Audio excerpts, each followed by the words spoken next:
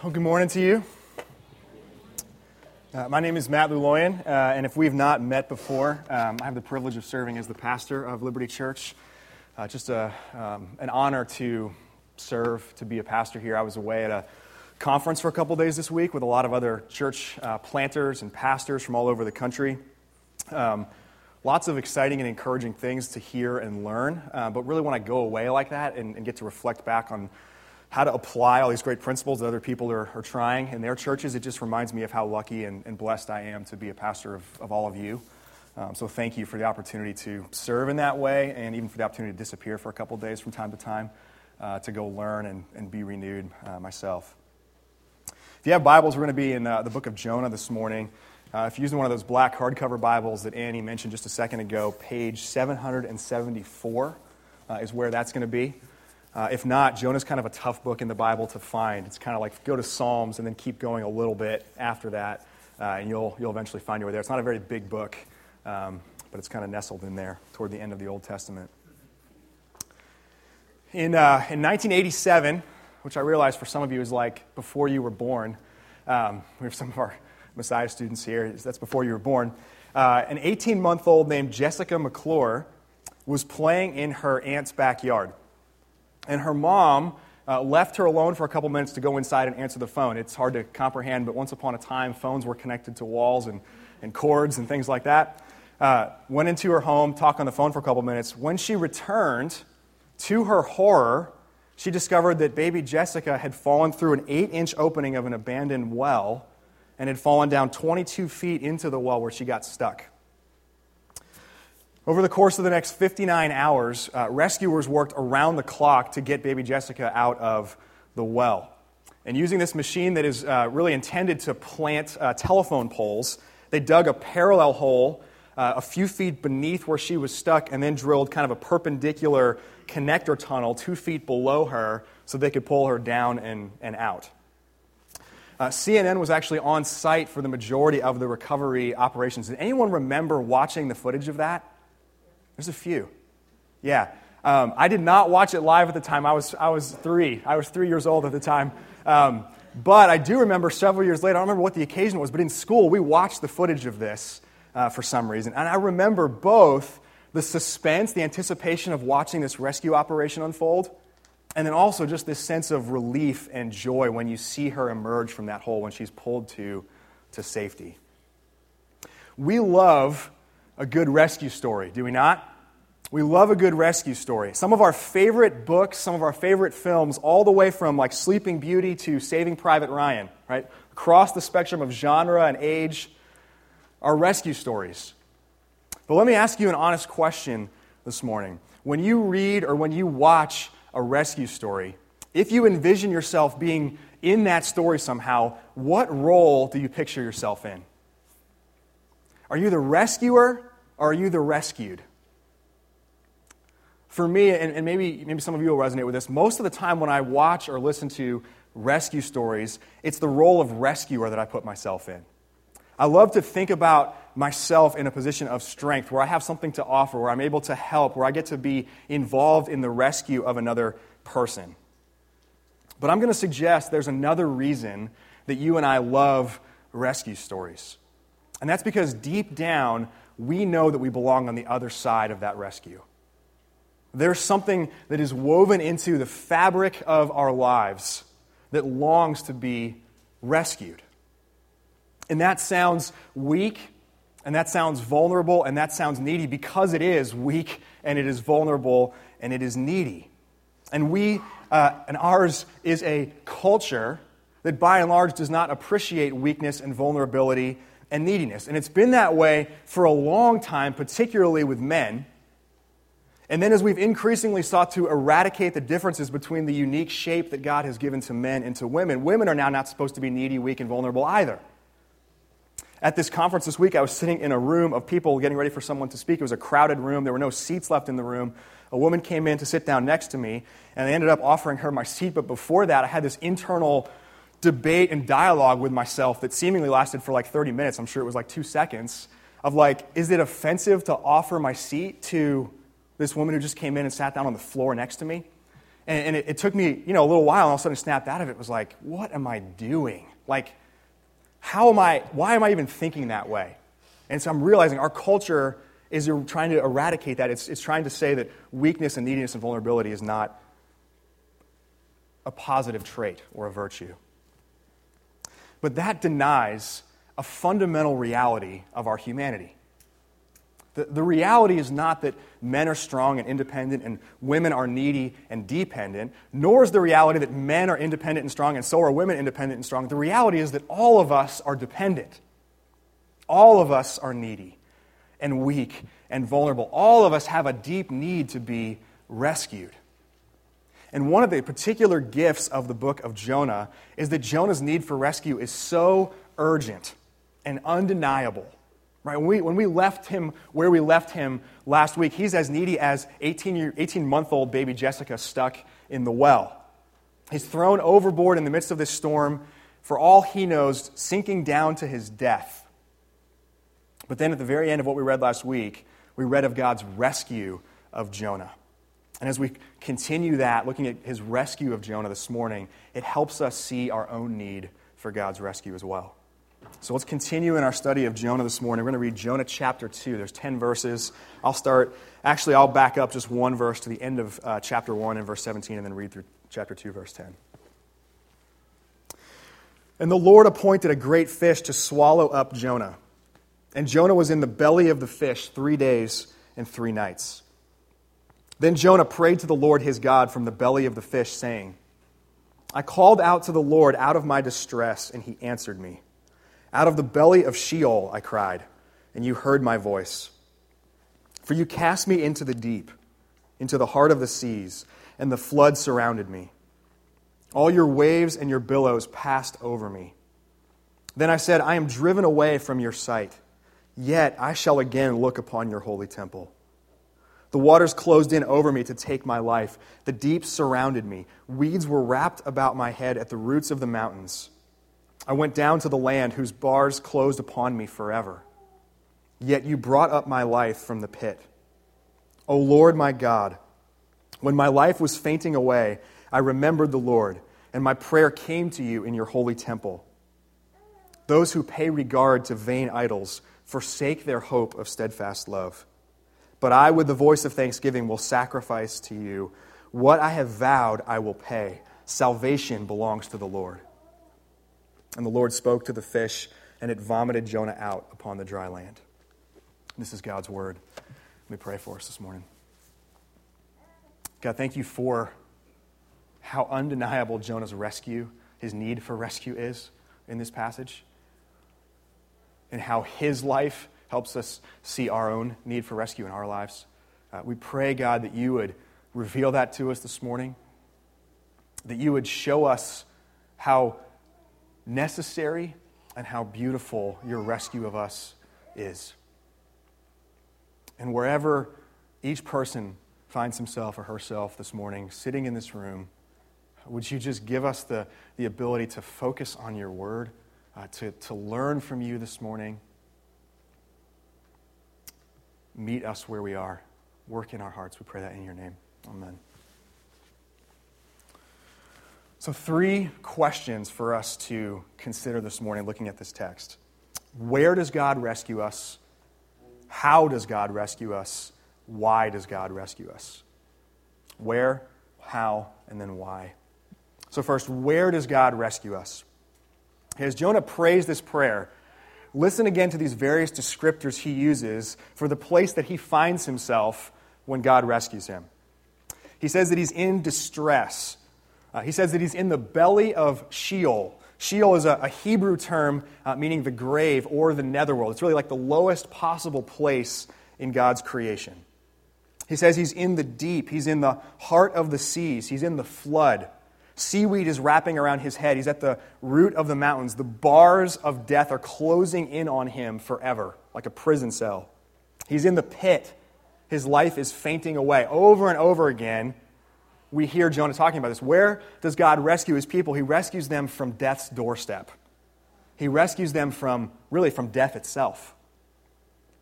3 days and 3 nights in the belly of the fish. That's actually a picture of death and burial. Someone who is buried for 3 days isn't just sleeping. They're not just unconscious, they're dead. And so God here is rescuing Jonah from death. He is bringing about a resurrection in Jonah's life. And the reason that we often picture ourselves as the rescuer rather than the rescued is because we don't really perceive ourselves very often to be in a desperate situation like this. But this is actually the very condition of our lives. One of the many things that the book of Jonah highlights is that humanity is really the only part of God's creation that resists God and fails to live out God's purposes in the world, right? We are the ones who resist. We are the ones who rebel against God. The rest of creation does exactly what it's designed and created to do. So the wind and the waves, the storm, they obey God. We see that play out in this passage. The great creatures of the sea. And the sea is this picture of chaos and the untamable in the ancient world. The sea does exactly what God has designed it and created it to do. The creatures of the sea do His bidding, but humanity runs. And that running, that separation from God, that is the essence of death. This is why some of our most real encounters that we have with God come when He doesn't protect us from the consequences of our own actions and our own choices. Because to always protect us from the consequences of our actions would hinder us from seeing our need to be rescued. It would actually keep us from tasting in some small way or maybe some big way the death that you and I naturally choose rather than the life that is offered in God. So instead of always rescuing us, instead of always keeping us from pain and consequences, God instead meets us in the midst of pain and consequences, and that is where He rescues us. There's a scholar named Rosemary Nixon, and she puts it this way: salvation is not, in the first instance, the Lord taking us out of our mess. It is God meeting us within it. Jonah will find salvation within his watery grave, for there, in the place which eloquently speaks of death, God will meet him. In other words, Jonah tries to flee from God through the sea, but it's in the sea that God meets and rescues Jonah. Jonah has himself thrown overboard as this one vain final attempt to escape from God. And there are 100 moments along the way that God could stop him from getting to that point before he is drowning down into the depths of the sea. But He doesn't stop that from happening. He doesn't rescue him from the consequences. It's as Jonah descends to what will certainly be his death, he comes to find God is already there in the depths waiting for him to rescue him. So where does God rescue us from? He rescues us from death's doorstep. And this is so important for who we are and who we aim to be as a church, right? As a group of people here in this Harrisburg region. If you're here for more than a week or two, you will hear me or someone else or maybe many people say that you are welcome to be here in the midst of your doubts. And you are welcome to be here in the midst of your questions. You're welcome to be here in the midst of whatever you are going through. So you might this morning find yourself in a terrible place right now. You've outright rejected God, or you're enslaved to something. You've made a mess of your life. Well, we believe you don't clean yourself up and put yourself together to present something good to God. We believe you just come to Him as you are, drowning if that is where you are, in the depths of the pit if that's where you are, your life fading away if that's where you are. See, I don't say to you, and other people up here don't say to you that you are welcome regardless of where you find yourself because those are like good words to say. We say that because God's people are a rescued people. All right? Christians are not, and this is an important distinction that I hope always characterizes us, Christians are not disciplined, decent, and moral people. Christians are rescued people. So we fully expect and we hope, I hope, that God puts us in the midst of others from our neighborhoods and from our workplaces and from our schools, whatever circles you run in, who are on the precipice of death, right? Who are running, who are rebelling, who have been thrown overboard, who have been cast out, who have messed up their lives, right? Because that is exactly who every single one of us is apart from the rescue of God. And if you're someone who's there today, let me just say it again to you, you are welcome Welcome to be among the people of the Almighty rescuing God, because that is me and that is everyone else here. You belong here because this is not just your story, this is everyone's story. And we are not a church for those who are well, we are a church for those who are sick, for those who are dependent, for those who are desperate for the rescue of God. And let me say this, if I, or if anyone else from our church has ever gives you or gives a friend or a family member that you bring with you to be part of this church or part of a home meeting or something like that, if we ever give you any impression but that, would you please forgive us for that? Would you forgive us for giving you an impression that that's not true? God, help me remember that I am always a rescued man, and help us remember that we are a rescued people. Like Jonah, I think we love to trumpet the salvation of God while at the same moment forgetting our desperate need for it ourselves. And so if we've ever given that impression to you or to one of your family members or friends who is here, forgive us for that. I ask you, forgive us for that. Where does God rescue us from? From the doorstep of death, from death itself. Okay, second, how does God rescue us? When God meets Jonah at death's doorstep, how does he rescue him? This is the part of the story that we're all familiar with, right? Or at least most of us are familiar with. We learn when we're really young, especially if we go to church. A great fish swallows him up. Okay? Underneath the novelty of that, underneath the supernatural miracle that is, there's really profound meaning. When Jonah is fleeing, he tries to hide from God. And first he tries to hide himself in the depths of the boat, right? He goes way down into the depths of the ship. And when that no longer works, he tries to hide himself in the depths of the sea. God rescues him, though, by providing a different and better hiding place. It's not the belly of the ship, it's not the belly of Sheol, it's the belly of a fish appointed and sent by God. So how are we rescued? God hides us in himself. Right? We are rescued into the refuge of God. And Jonah's prayer here in chapter 2 borrows language from a lot of different psalms. It's like a piecemeal of a lot of different psalms.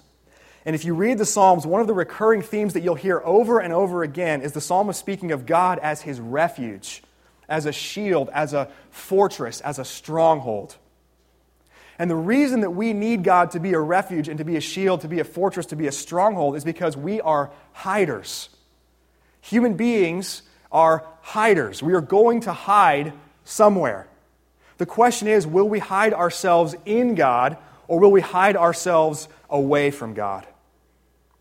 Just as Adam and Eve, all the way back in the garden, they ate fruit from the forbidden tree, they hide themselves from God. Jonah gets on a boat attempting to reach the western shores of the known world, trying to hide from God. We do the same thing. We try to hide from God. And practically, this looks like anything that you might use to escape the hardships of life, or anything that you might use to try to escape the transforming presence of God. You might know that God wants to do something in your life and change something in your life, and you don't really want that. There's something of you that holds on to your life as it is now and resists it. So things like alcohol and drugs and sex and pornography or food or any kind of addiction to anything, right? Addictions are a way we could talk about hiding, escaping or hiding from God. But don't think for a second that we hide only in things like that are overtly destructive. We also hide in good things that we try to turn into a refuge. So maybe you play a lot of sports or you work out like 40 hours a week at the gym. Or you work on your yard or you work on your car or you work on your house a ton. Or you binge watch Netflix or you watch a lot of TV or movies. Or maybe you play a ton of computer games or video games. Or maybe you sleep a lot. Or maybe you take a lot of vacations. In and of themselves, none of those things are inherently bad. Actually, a lot of those things are good things. But they make a terrible refuge. Right? They can't hide you. Not forever, and not in a way that actually protects you or delivers you from anything. They make about as good of a refuge as the innermost parts of a ship when there's a storm that's going to take the whole ship down underwater. But God brings us up from the pit of those cheap substitute hiding places, and He rescues us and hides us firmly in Himself.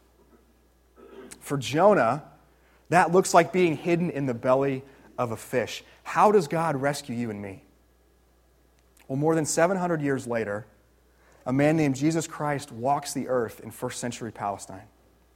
And when he's asked by the people, hey, show us a sign, prove that you are who you say you are, you're making all these radical claims, show us a sign, prove your authority, Jesus replies to them, no sign will be given except the sign of the prophet Jonah.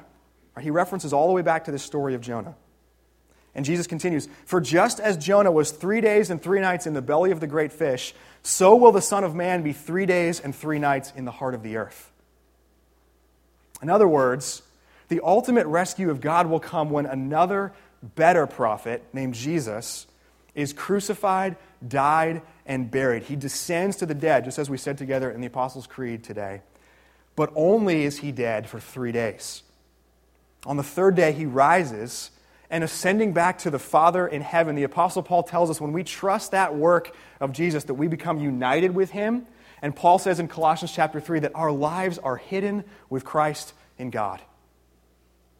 We are hidden in Christ, with Christ in God. So the ultimate rescue of God comes as God hides us in himself through the finished work of Jesus. So the question for each of us today, where are you hiding? Are you hiding in God?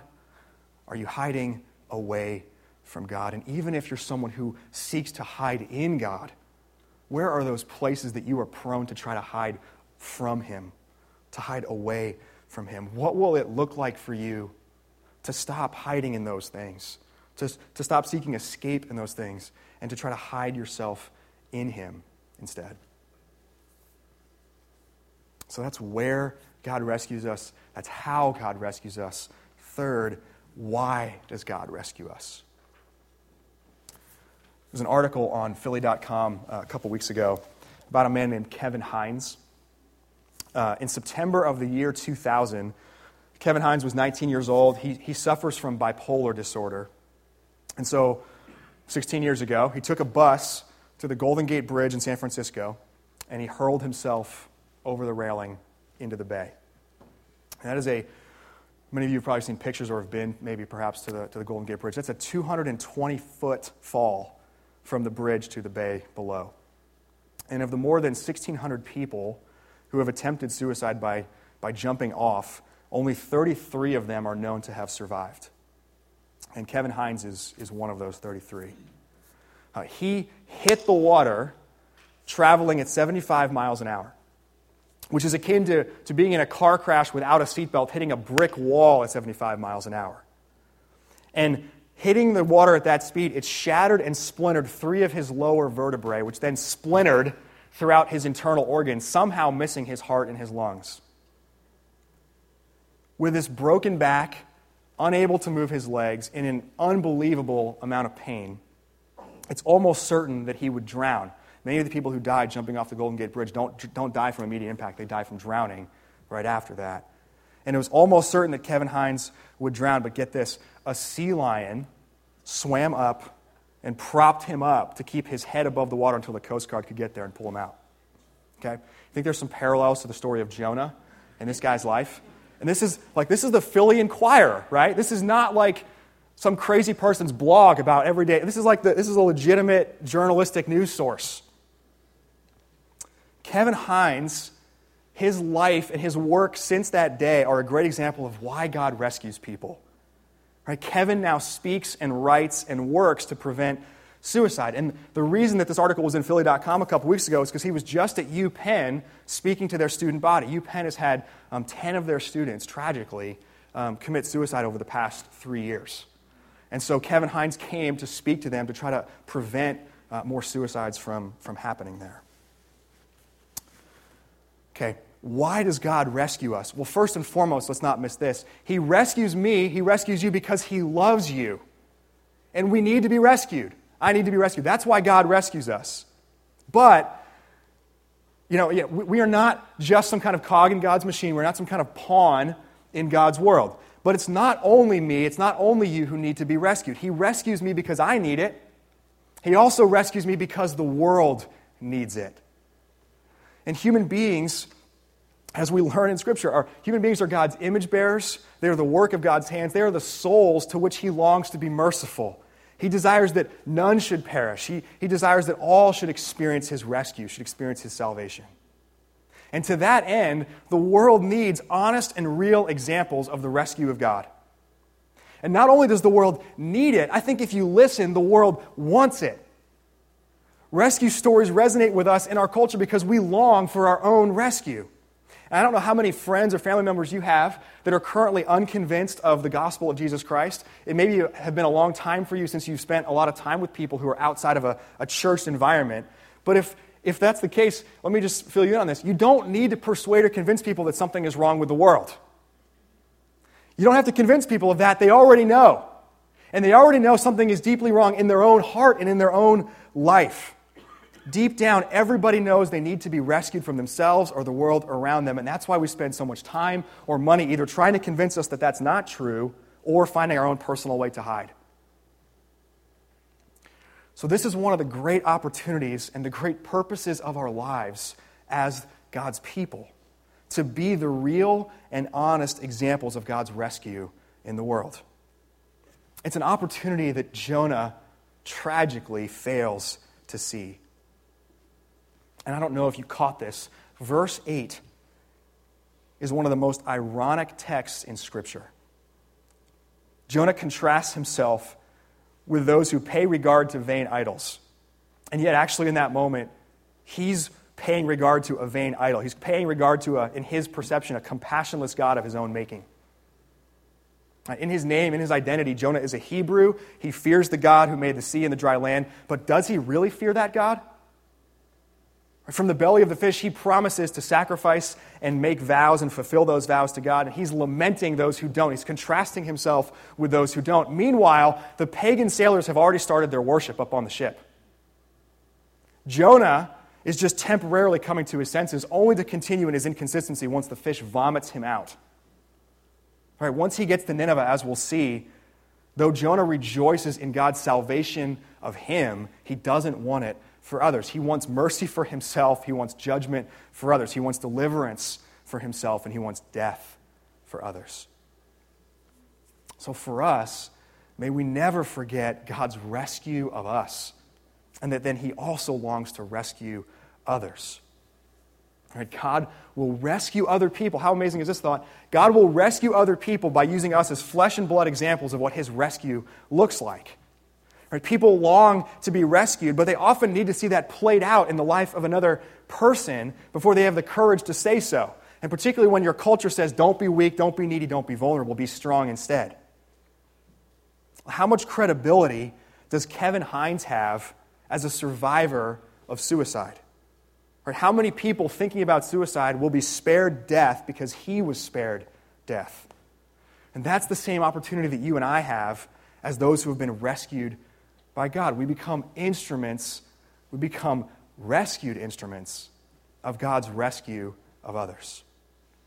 So let's talk about God's rescue of us. Let's invite other people into our experience of God's rescue of us so that they might, in turn, experience their own.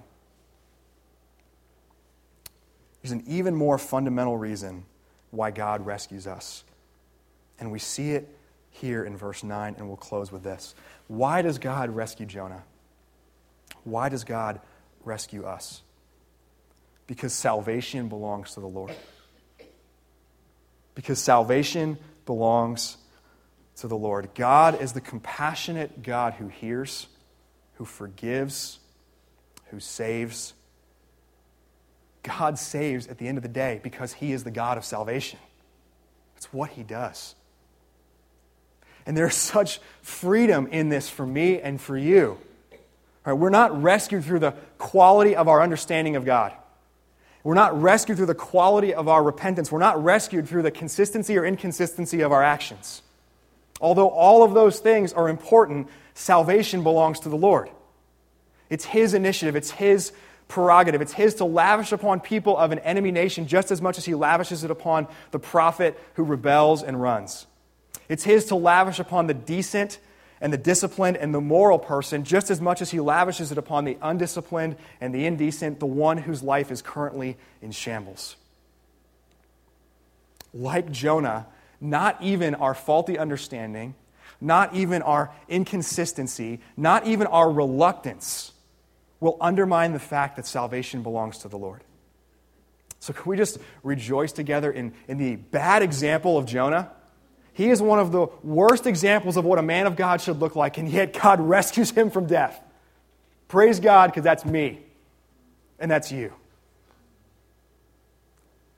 Jonah's rescue points to God's greater rescue. See, God's rescue is far more than a fish swallowing Jonah. Because salvation belongs to the Lord, because Jesus has spent 3 days in the belly of the earth and then risen from the grave, ultimately, the rescue of God means that God will swallow up death itself forever. As the prophet Isaiah says in Isaiah chapter 25, "And God will swallow up on this mountain the covering that is cast over all peoples, the veil that is spread over all nations. He will swallow up death forever. And the Lord God will wipe away tears from all faces, and the reproach of his people he will take away from all the earth. For the Lord has spoken. And it will be said on that day, Behold, this is our God, and we have waited for him that he might save us. This is the Lord, and we have waited for him. Let us be glad and rejoice in his salvation." We are rescued from death. We are rescued as God hides us in himself. We are rescued because through this rescue of us, God will surely rescue others. But in all of that, may we see that we are a rescued people first and foremost and most fundamentally because God is a rescuing God. And salvation belongs to him. Amen. Let me pray for us. God, you are the God of our salvation. And salvation belongs to you. And we rejoice in that this morning because if it belonged to anybody else, or if it was dependent upon anything else, we would be hopeless.